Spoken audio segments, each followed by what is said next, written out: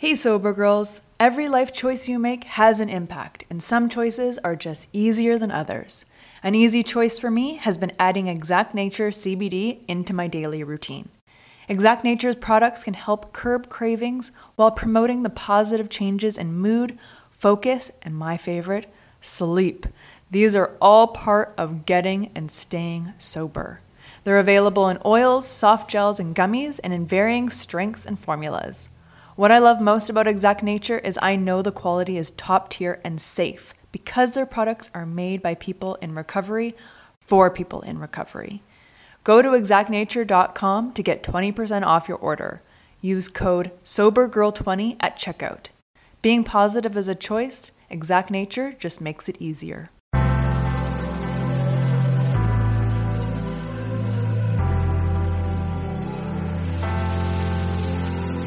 Welcome to a Sober Girls Guide podcast, a lifestyle podcast based on sobriety and recovery.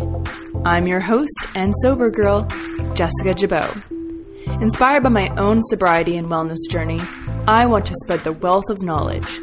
Tune in each week for uncensored conversations about mental health, self-development, wellness and spirituality, and how they influence each guest's unique recovery journey.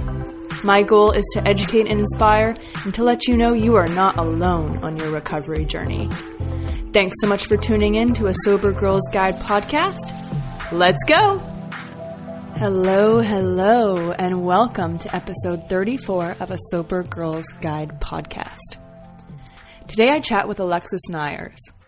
Now, you may know her from the Bling Ring or her reality show Pretty Wild. But what you don't know is that through all of that, Alexis was pretty addicted. Today, she sets the record straight about her past and gives us the details of what her life is like now. Being in recovery for 8 years, Alexis is a gem, and she shines right through her Bling Ring past. So, let's get into it.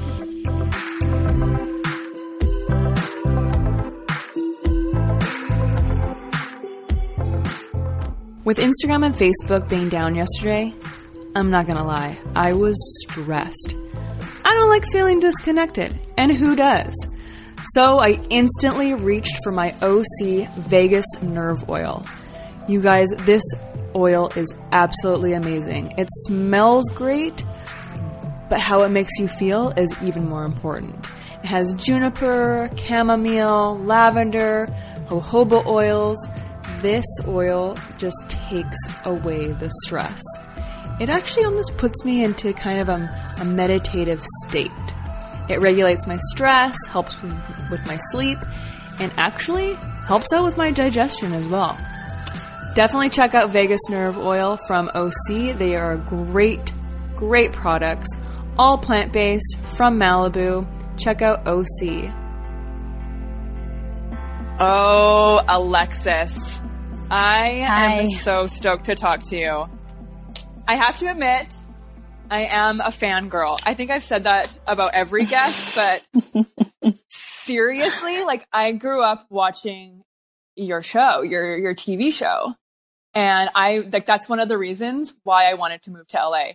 Maybe not like being super crazy about it, but like you kind of started the whole reality TV show kind of like obsession with everyone. Now it's like every show on TV is a reality show. Yeah, we definitely were in that time period where reality TV was taking off, and the entire scripted television, which was brutal on my family specifically because my dad was a director of photography and my stepdad was a set designer. So we were like on the brink of like homelessness multiple times. And my dad actually was homeless for a while because the whole industry just took this huge shift into reality TV. And now we'll see what happens with the world of Instagram and YouTube. That's kind of, now you can just produce your own show. You don't even need, E or A&E or MTV to have a show. Like you can just do it yourself. Yeah, it's pretty crazy. Yeah. So I wanted to just jump right into it. I want to hear your backstory, how you grew up, how the whole reality show kind of came to be, the infamous Bling ring stuff. Can you just lay it on the line for us? Like, where did you grow up? How did everything get started? I grew up in Southern California, so I'm a Southern California native, born and raised. My parents, Andrea and Michael, were just really flawed individuals, and they ended up getting divorced when I was 3.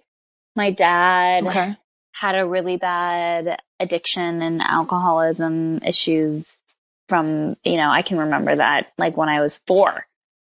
His drunken outbursts and all of that. And then my mom was this like free-spirited, pot-smoking hippie chick who had no boundaries and just wanted to raise kids that would end up being her friend. Basically is how it ended up. Yeah, she was definitely like the friend parent. And I had some pretty horrendous sexual abuse that began with a family member when I was 4. It was basically everything except for vaginal penetration. And that lasted for several years. And I kept that a secret until I was almost 19. So I held that secret for a really long time. But that definitely, looking back in therapy, I can see how it impacted every aspect and every area of my life, with regards to the way that I viewed myself and the world, my performance in school, my ability to make and maintain friendships. Everything was impacted from that. And I wanted to, I think at the time my brain just our brains are amazing things. They shut down when we're under immense stress or trauma, and they're not functioning as well. And so I think that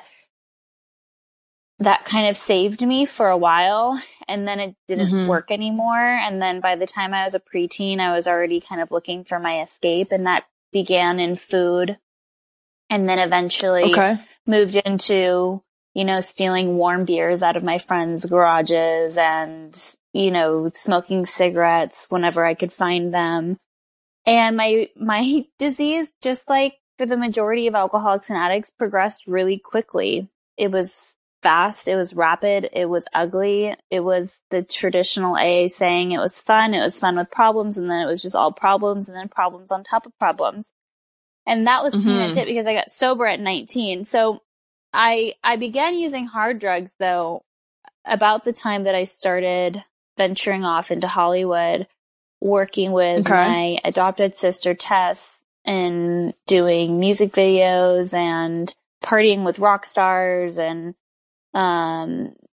living kind of this ideal, what we thought was ideal life. Right. And we were smoking OxyContin all day, every day, and copious amounts of weed and drinking. And yeah, I mean, I look back now, and even the people we were partying with, which were pretty hardcore people, like Marilyn Manson, things like that. We were using more drugs than they were. Like, it was pretty crazy. Yeah, I mean, it was like these little teenagers are out rock starring the rock stars. We were out of control. And so, basically that was the fun phase, right? And then we were working on this movie set, and this producer was like, "You girls are a lot of fun. Would you ever want to shoot a sizzle reel?" And we were like, "A sizzle reel? What's that?" And they were like, "It's what you pitch to TV show producers and such to see if they want to give you guys your own TV show." And we're like, "Okay, hell yeah. Like, why not?" And so, then that ended up taking off. I mean, back then it was kind of like a 1 in a million shot, right? Like, who would ever want to, follow our family. I mean, there wasn't that much. I mean, there's exciting stuff going on, but they weren't going to have access to us inside Kid Rock's house, you know, like they weren't going to be able to film that type of stuff. So the show was initially called Homeschooled with the Arlingtons. And, it was a show about how my like crazy mom homeschooled us using like the law of attraction and The Secret, basically, which that was real life in my house growing up. Because I told you my mom was like an extreme hippie who believed in manifestation and all of that stuff, which, to be fair, I mean, she did manifest that show for us. She did affirmations and vision boards every day. Like, I'm not kidding you. Like, she's the one that really made that happen. But the point is that we got picked up to do a pilot, which was huge. Okay. And then simultaneously, the second day of filming that pilot, I got arrested.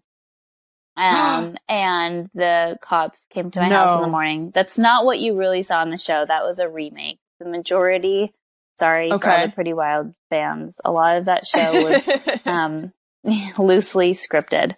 And then, you know, and then history made itself, right? Like what's the saying? Like, and the rest was history. It was crazy. So yeah, I mean, a lot of people are like, well, like, give me a wild turn.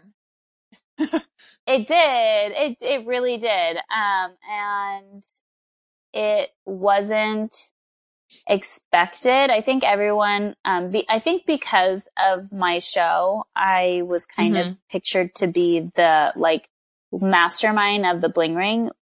Unfortunately now, for story purposes, that's not the case. I mean, I wish I had like this really fun, exciting story to tell everybody about how we did it and blah, blah, blah. But honestly, I didn't know. Like, I was charged with one burglary. Nick Prugo was the leader of that group and had been robbing people for long before I even met him. I only knew him for a very short period of time, and we were just kind of like young kids who like to use drugs together. And then one night we were out and he drove me to a house and the burglary happened. So,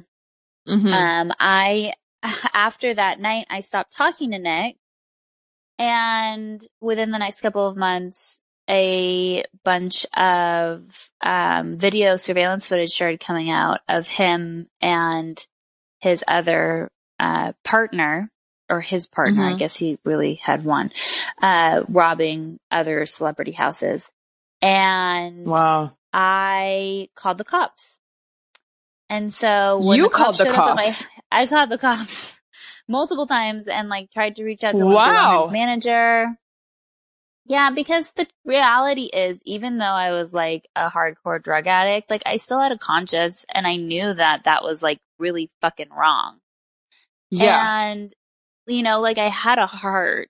Not to say that I was some Mother Teresa, because I certainly wasn't. Like, I checked cars all the time for like loose change and cash and to try to get drugs. I mean, like my whole life was like revolved about how I can get drug money. But I mean, I can't claim that I was like the mastermind of the Bling Ring. Like, you know, that's not me. I just became the face of that because of the reality show. And so, when the cops showed up at my house the night before, I'd been partying with this back then who was like a really cool kind of underground rapper singer, Mickey Avalon. We had been out until like 4 a.m.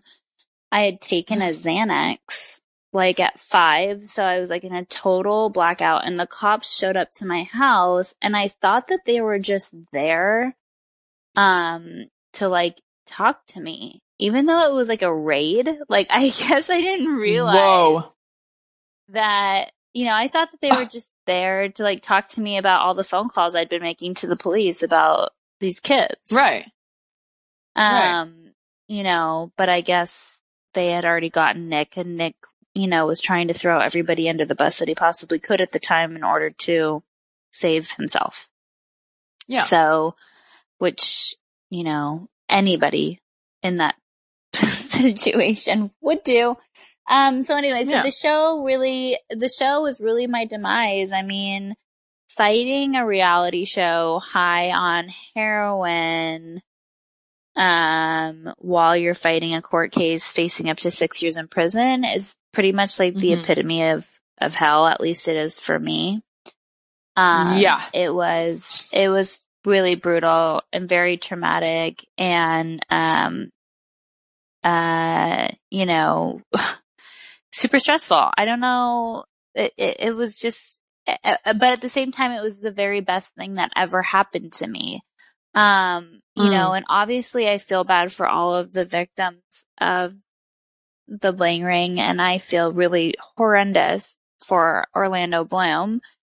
The whole situation was terrible and tragic, and I just, when I say that this was the best thing that ever happened to me, I don't want people to think that like I'm not aware of all of the tragedy that took place. I am. Right. But I just hope people know that now, because I got sober and because I am so vocal on my own podcast and on my social media platforms and with other people and the work that we do at Aloe, which is my husband's treatment center, like because of that, we've been able to help thousands of people.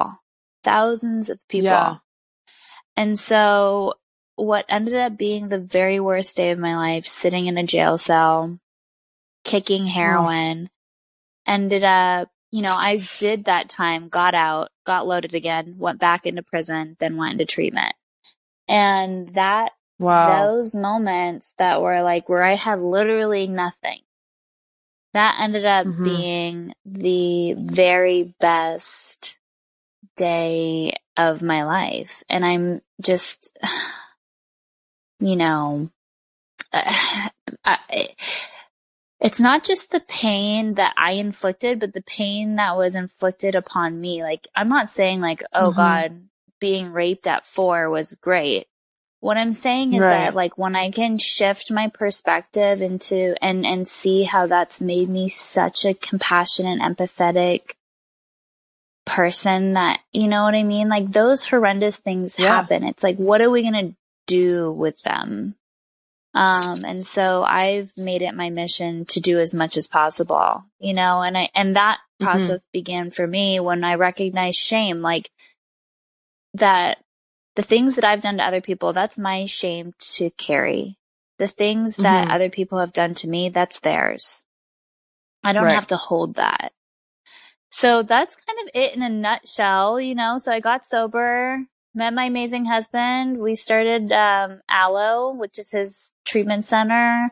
I went to school to become a drug and alcohol counselor. And for the last 8 years of my recovery, I've just dedicated my life to like helping people, not just recover from alcoholism, but from trauma of any form. Wow. It's a lot. I also work as a birth doula. Incredible. Whoa. I do a lot. So, I mean, it's so interesting because like, you know, even reading old news articles and watching things on YouTube, I did a little research last night. Like your story, like you're painted as the ultimate villain. And that's not the case at all.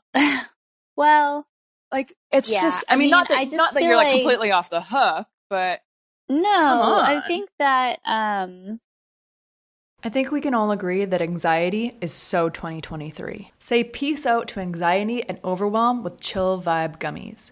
Made with ashwagandha root, L-theanine, GABA, chamomile flower, and lemon balm, these gluten-free, vegan, non-GMO gummies are the perfect way to change your vibe naturally and, most importantly, safely. Whenever I tried medication for my anxiety, I was always hit with extreme side effects that made me feel paranoid or just completely numbed of all emotions, the good and the bad. Chill Vibe gummies make you feel like you, just minus the anxiety.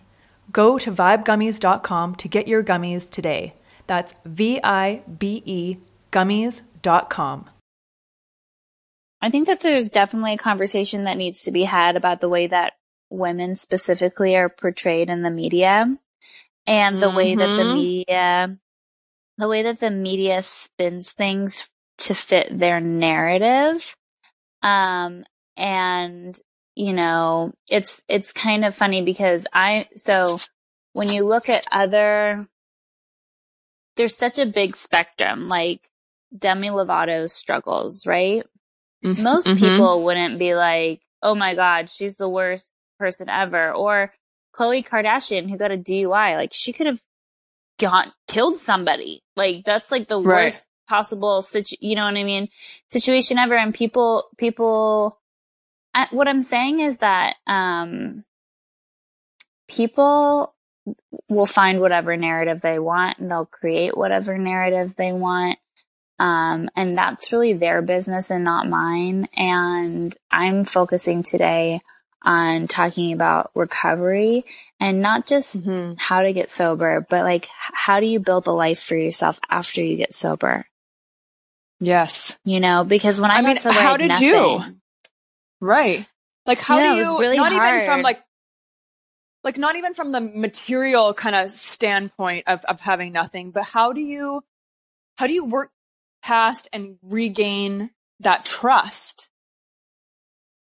You know, from you know, from your actions, from, you know, things that have been said. Like, how do you rebuild that trust? I mean, that's a huge issue that I have with my clients as well.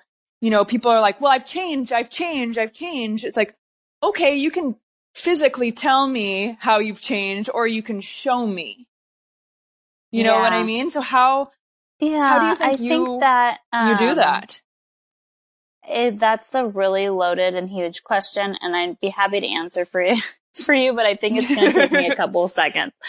So I think the first thing is, when we get newly sober, like the first thing that we need to do, the two most important things I feel like are learning to be okay with being uncomfortable. Like not feeling like you constantly have to save face, which has to do a lot with ego. You know, like your ego tells you like, you're great. You should never be uncomfortable. Life is good. You're perfect. That's the other person's fault, whatever it may be. But like learning to be uncomfortable and being okay in that discomfort, I think is huge. And part of that is like a surrender, you know, like being willing to surrender to where you're at. Like, people aren't going to trust you in the beginning. The reason why I waited 8 years to launch my podcast and to write a book is because I knew that at 5 years, still no one would take me seriously. And so I think that there's that, you know, like acknowledging your and other people's suffering, and then letting that eventually throw you into action, keeping your side of the street clean and just moving forward. You know, I struggle in my relationship with my little sister. You know, I can say sorry 1,000 times, but if she's not willing to really accept it and move forward, it's not really my job or my responsibility, you know? Right. So, you know, not everybody is going to forgive you. Things, I mean, when I went and made my amends, I got plenty of fuck yous back. I did. And it hurts. Really? It really hurt. Yeah, it really hurts. Yeah. Like, you know, but I have to realize that person's hurting. You know what I mean? Forgiveness is not something that everybody is just capable of. It's not something that we're really taught in our society to do. We would much rather point fingers and shame and blame and scapegoat. That's kind of what we're programmed to do. So when somebody comes to you, like, honestly making an amends, there's been plenty of times that I haven't gotten, you know, or received forgiveness from that person, but that's okay, because I think the point is to just move forward, and you can make living amends, you know, and that's really what I try to do, is just to make living amends and to move on in that way.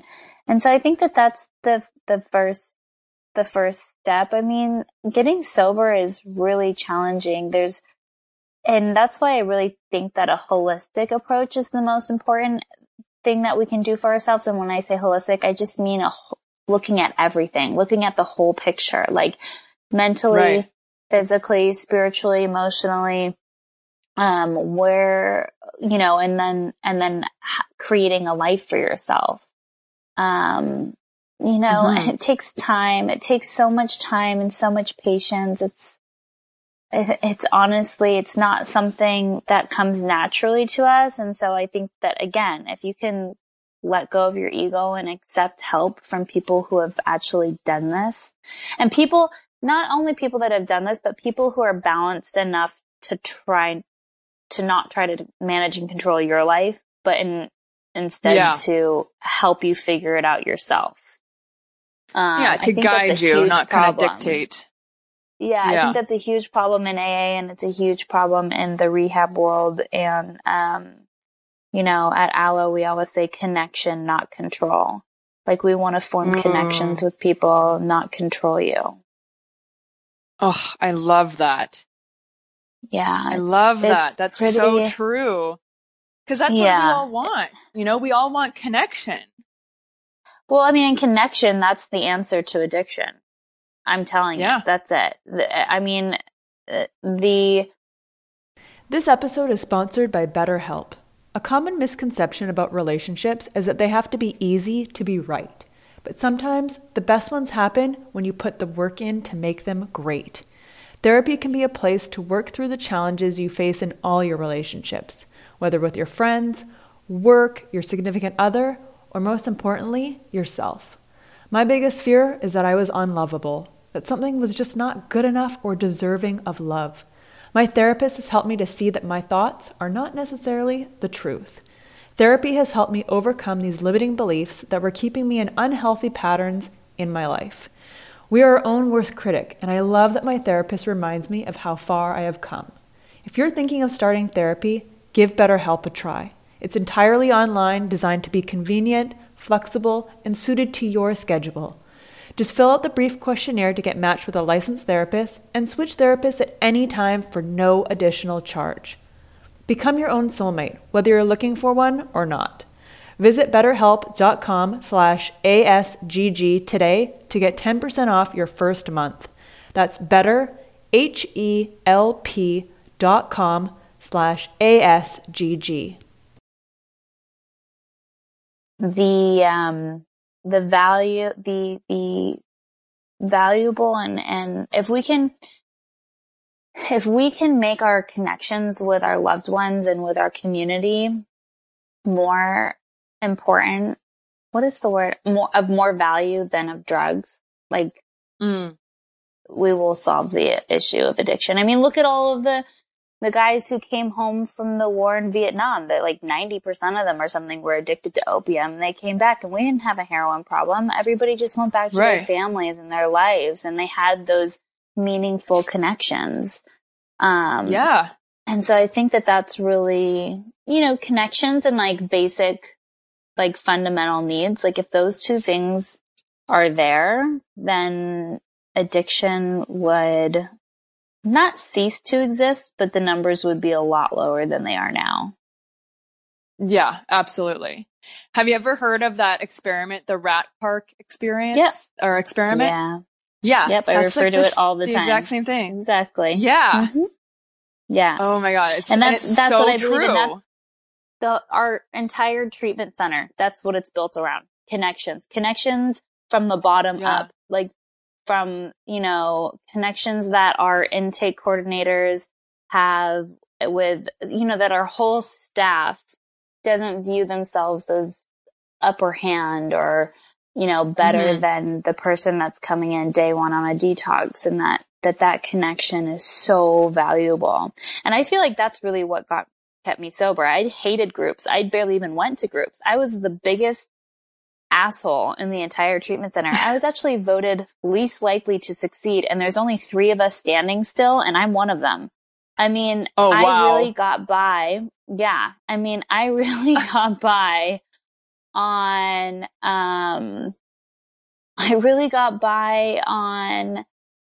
on building new relationships. I let go of all of my old friends, all of my past, and just focused on building, meaningful connections with people and a new life, because my family was crazy. I did not have a relationship with my family until I was like 2 years sober. So I had to build one on my own. Yeah. And how is your relationship with your family now? I mean, it's great. I mean, it's messy. It's a lot of things, which I think is normal. It's definitely more healthy than it was before. Everybody is kind of waking up or beginning to wake up to their patterns. I'm thankful that I got sober. It launched my mom into her healing, which I think was really important. And she got off antidepressants and stopped smoking so much pot and started going into therapy. And she actually has had the most profound shift with regards to, the way, how she basically created a little house of addicts, and the way that she was totally manipulative and self-seeking and not there for us. And she has now dedicated her life to working with parents of heroin addicts, because Al-Anon, while it's great for the typical alcoholic, letting our loved ones hit bottom and just setting up boundaries for a heroin addict usually leads to them dying. And so we need to take a different approach when it comes to the 18, 19, 20, even 32-year-old heroin addict daughter who's selling herself on the streets. Like, those parents, in Al-Anon are being told something that's actually quite dangerous. And it's like, well, yes, she's a grown adult. My mom has had huge success in working with families, and she says she uses love, leverage, and connection in order to be your loved one's best shot at recovery. And it's pretty amazing. And she runs a group out of our offices now for parents, and they love it. It's been going on for like a year and a half now. It's amazing. I'm super proud of her. My relationship with Tess is much better. She got sober when I was about 2 years sober. And great. She's got a daughter. They're farmers. They live out in Wisconsin. She likes it. She lives a really quiet, easy life, which I think is what she needed. It was impossible. We tried to get her sober out here in LA a lot over those first 2 years of my recovery, and she needed to get out. She needed to get out, which I fully respect. And then Gabby, we are starting therapy, which I think is a great thing. And I love her so much. She just got married in June, and she's, newlywed, all that newlywed stuff. Yes. And enjoying life without little kids. Yeah, so she's good. Aw, that's so nice. So I wanted to ask you, how do you go about practicing your sobriety? Like, what is your kind of routine, or what do your practices look like? When you change your relationship with alcohol, you realize you have so many hours in the day. I love to dedicate my time to skincare, and Osea makes me and my skin feel and look like a queen. Osea's clean, vegan, and sustainable body care is a glowing choice for achieving your body care and self-care goals. Whenever I use the Undaria algae body butter, people literally stop me on the street. My skin is flawless and glowing, and I love the thick and unbelievably rich texture that absorbs instantly. Skincare is a habit worth keeping all year round. Osea can help your skin have a healthy glow every day. Because let's be honest, skincare is self-care. With over 27 years of seaweed-infused products, Osea is safe on your skin and the planet. It is clean, vegan, and cruelty-free, and climate-neutral certified. Never choose between your values and your best skin. Start the new year fresh with clean vegan skincare and body care from Osea. Right now, we have a special discount just for our listeners. Get 10% off your first order site-wide with code ASGG at oseamalibu.com. You'll get free samples with every order and free shipping on orders over $60. Head to oseamalibu.com and use code ASGG for 10% off. So in early sobriety, thank God for AA. AA was really helpful for me. I basically was with a sponsor who was like a fundamentalist. Like we read the original manuscript of the big book, and my fourth step was the size of a binder, and we did a lot of intense work, and she was amazing because she really stressed the importance of a spiritual practice. And she's the one that taught me the whole, like I would call her in early sobriety with, in early sobriety, things that are so minuscule feel so huge because you don't have like any ability to emotionally regulate yourself. And so I would call her with these huge issues and she'd be like, okay, sit down for a few minutes and then call me back. And I'd be like, I'm having a meltdown right now. I can't. No, you need to talk to me. I'm having a panic attack. And she's like, okay, just call me back or I'll call you back. And what she was teaching me was that it's okay to be uncomfortable. And she said to me in early sobriety, whoever told you getting on the spiritual path was the easy path was a fucking liar. It's way easier to keep getting loaded. It is. It's way easier to keep numbing the pain and quickly killing yourself. And so, this spiritual path, has evolved for me over the last 8 years. I stopped attending AA meetings probably 4 years ago. Okay. And that's felt really right for me. And I've taken more of like a spiritual approach. And just, I think too, in recognizing, I don't like referring to myself as an addict or an alcoholic. I don't see myself as an addict or an alcoholic. I know why I used dope. I know why I picked up. I picked up because I was in an immense amount of pain. I didn't have tools. I didn't know what to do with that pain.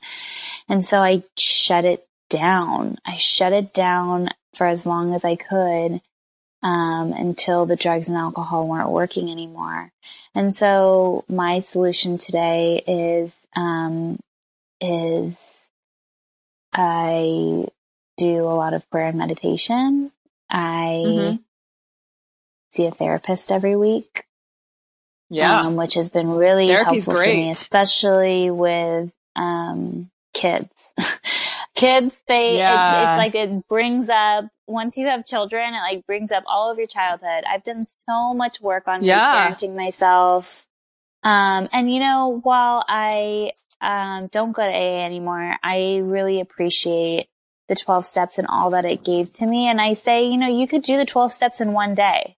Like if I'm having a really hard day, I'm like, okay, powerless over this right now. Powerless, need to turn it over, surrender control. What is my fear in this? Have I hurt anybody? Am I hurting myself? And then, can I pray for this person, pray for my situation, pray, you know what I mean? And it's just like, I have the tools now, and I will say that most days I don't even think about it. Like really that freedom that's promised when you finish the 12 steps was, I obtained that. And that's not to say I don't struggle. I do. So I have depression and anxiety. And it's from growing up in pure chaos for the first 19 years of my life. And I don't take medication because I can't seem to tolerate antidepressants. And I'm actually going to do TMS, which is this new kind of technology that it's not like electroshock therapy. It's basically a really strong MRI that forces your brain to start functioning again.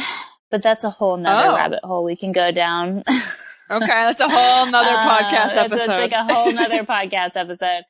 Okay. You know, what I've found is that self-care is key. You know, having strong and meaningful connections. That's important to me. You know, I don't waste my time with shallow friendships or relationships anymore. It's just, it doesn't fuel me. And if I can't be authentically myself, then it's not worth my time. And I don't feel good about it. And I just leave, you know, wherever I'm at going, ugh, that didn't feel good. You know, so I have a core group of friends that I love and respect, the majority of whom are sober. And then, you know, I have my little unit here, with my kids and Evan, and I do my therapy and I do my prayer meditation. I make sure I go to yoga a couple times a week. You know, yoga is the best. It is. Yeah, it really is. And then, you know, the podcast that I'm doing now is basically, it's basically like sitting on my couch with friends and hearing their stories and about how they've recovered, which is basically like a mini AA meeting. Yeah. You know what I mean? Yeah. It's like, and that's kind of how that formed. Yes. And so, you know, I do my best to stay in gratitude, and what I found is with enough self-care and not just self-care, but, being willing to check in. I spent all of my life checking out. And I really think that if you're willing to check in, if you're willing to have an honest look at your life and your relationships with people and your relationships with substances, whether it be food and your relationship with places like work or wherever that might be imbalanced, you know, then it's like, okay, I'm a little imbalanced in this area. It doesn't have to be it's not extreme for me anymore. You know, where everything in life used to be so black and white. Now my life is just kind of like, I live in this gray area that's like pretty balanced. I always think about the yin and the yang. Like, I just want to be that dot in the middle, you know? And it's just like, I don't have to go, oh my God, I fucked that up. I'm a horrible person. It's just, have you ever read Brené's Brown book about shame? That book is incredible. I thought it was just me. The newest one, I thought it was just me, but it isn't. And it changed my life. But yeah, I mean, just like acknowledging like, okay, I'm not a perfect parent. Okay. Yeah. I was being a shitty friend. You know what I mean? It's like, I don't have to like get loaded over shit like that anymore. Cause it's like, I have some perspective now and some experience and enough humility to acknowledge like, whoa, was I ever wrong? You know, I was so wrong. That was really messed up. Yes. You know, I don't know. I make it sound like it's so easy. I'm like, but can't you just like, but it kind of is though. Yeah. I mean, it kind of is. Keep things simple. Yeah. I mean, it was definitely the first 2 years were really hard. The first 2 years was really hard, and I have really hard moments. Like, I had a meltdown last week that was like huge. And I was like, how am I going to survive this? And then we survive it, you know? And it's just like, okay. And I don't let that meltdown, that's not going to affect the rest of my month or my year. It's like, which it used to. It doesn't define you. Yeah. Yeah. It's just like, okay, today is a new day. And I put my intentions forth in the beginning. And I really do realize that those meltdowns usually don't happen as frequently or last as long when I'm checked in. Right. Yeah. Wow. I feel like I just made that seem real simple. I don't know. I mean, It is and it isn't. I feel like we as humans love to complicate things and make them like so much more intricate than they really need to be because we're emotional human beings. We have these things called emotions and they trip us the fuck up. Yeah, and when you can start to differentiate, like, this is how I'm feeling and this is reality, you know, like that I think is huge. Yeah, I think that's pretty huge. But it takes time. And I mean, like I call those first year of sobriety, like really like you're kind of in a psychosis. Like everything, everything you think you know is not real. Like, it's not reality. It's not reality. You got your training wheels on. That first year. Yeah. Get past that first year. Don't make any huge. I actually had a girlfriend on the podcast the other day. She's like, and we got pregnant, and you're not even supposed to have a plant in your first couple of years of sobriety, I don't think. And she's like, and we had a baby. I was like, yeah. Oh, shit. That's a lot. Yeah. So, but I mean, I think every addict's instincts, and I mean, I went and sleeved up my arms and got tattoos like crazy. And I think every addict's instinct is, I'm going to do this, and I'm going to get a new car, and I'm going to get a new boyfriend, and because we want to just continuously change the way we're feeling. And then we're really disappointed when the joy and the happiness of that only lasts like 6 hours, maybe a couple of days. Yeah. So my suggestion is just to like slow everything down and stick to basics, get yourself a job, some housing, steady income revenue, and just chill for a little bit.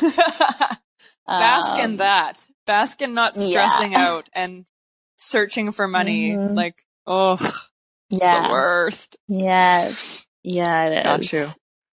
So what is this the rest of the year have for you? Like, what are you doing? What are you up to today, tomorrow? What do you have on the schedule? So I launched my podcast, Recovering from Reality, and it's really blown up, and I'm really super grateful. I mean, wow, I was not expecting that, and I'm just so humble and grateful about that. And I can't wait for that, and I'm looking forward to that. And then I'm finally writing a book. I mean, everybody has been asking me on my social media feeds, when are you going to write a book? When are you going to write a book? When are you going to write a book? I'm finally writing this damn book. And it feels like such a daunting task, but it's like, I know I need to do it. And then I don't know. It's so therapeutic though. Like you'll love it. Yeah. You'll seriously, like once you just actually do it, it will literally flow out of you. It's crazy. And like the shit, like the realizations that you don't even know are in you will just kind of like float out, and you'll be like, oh my God, that's why I did that. Or that's why I do this. This is why I react to this. It's so, it's so amazing. You'll love it. I'm really looking forward to that. And then, so as far as business stuff, we'll see, what's going on there. And then I'm still running groups at our treatment centers too. So I'm very busy. Oh, great. And then Evan and I are still on the fence about adopting a third child. So there's that too. I mean, life is like really crazy. Yeah, we'll see. I mean, life but is in the best really possible busy right way. Now. In the best possible way. Yeah. And, I've got a daughter going into first grade, which is like melts me. Like, I just can't even believe that we're almost done with kindergarten and moving on. And, and what I'm hoping is that Recovering from Reality, the podcast will eventually become a community of like-minded people, and we'll be able to provide people with those connections, because I'm always talking about the importance of connecting.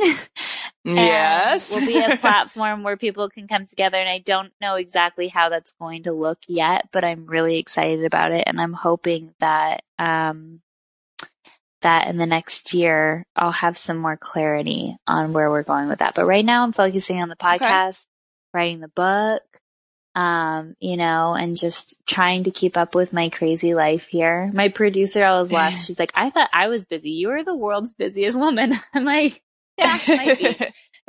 It feels like a lot of the time, but, I make sure to get in enough of that self-care, and then we find our balance, and yeah. Oh, that's so great. So where can people listen to the podcast?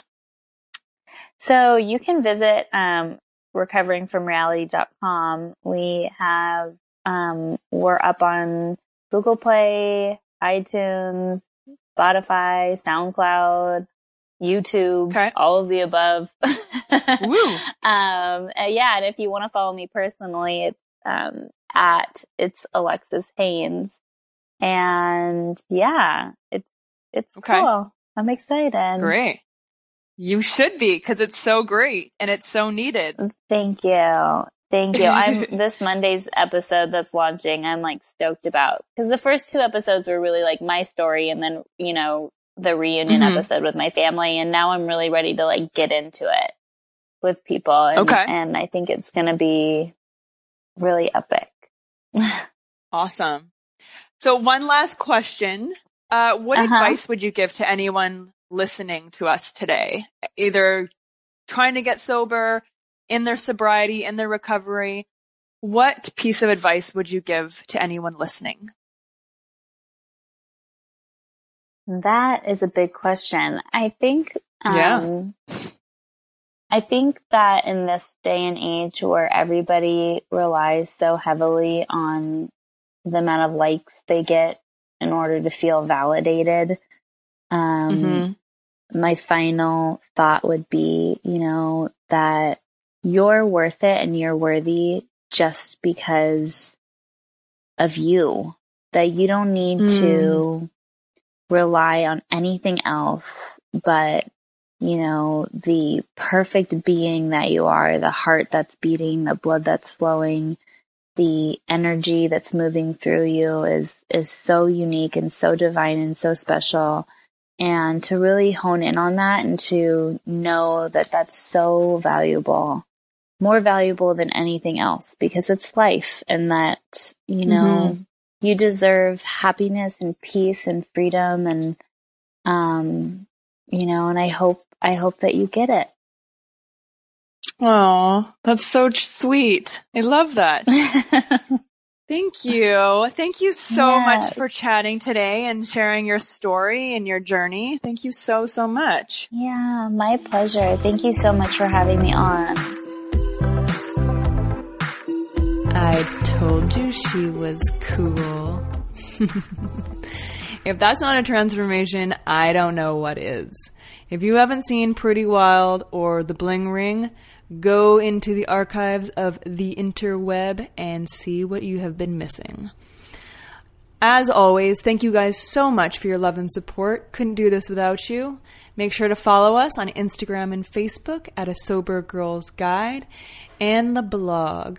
Check out the blog. We got it all, baby. www.asobergirlsguide.com, and leave us a comment. We love your feedback. Please rate, subscribe, and leave your comments on the podcast either through Spotify or iTunes. Love to hear from you guys. Thank you so much for listening to A Sober Girls Guide podcast. Have a great day.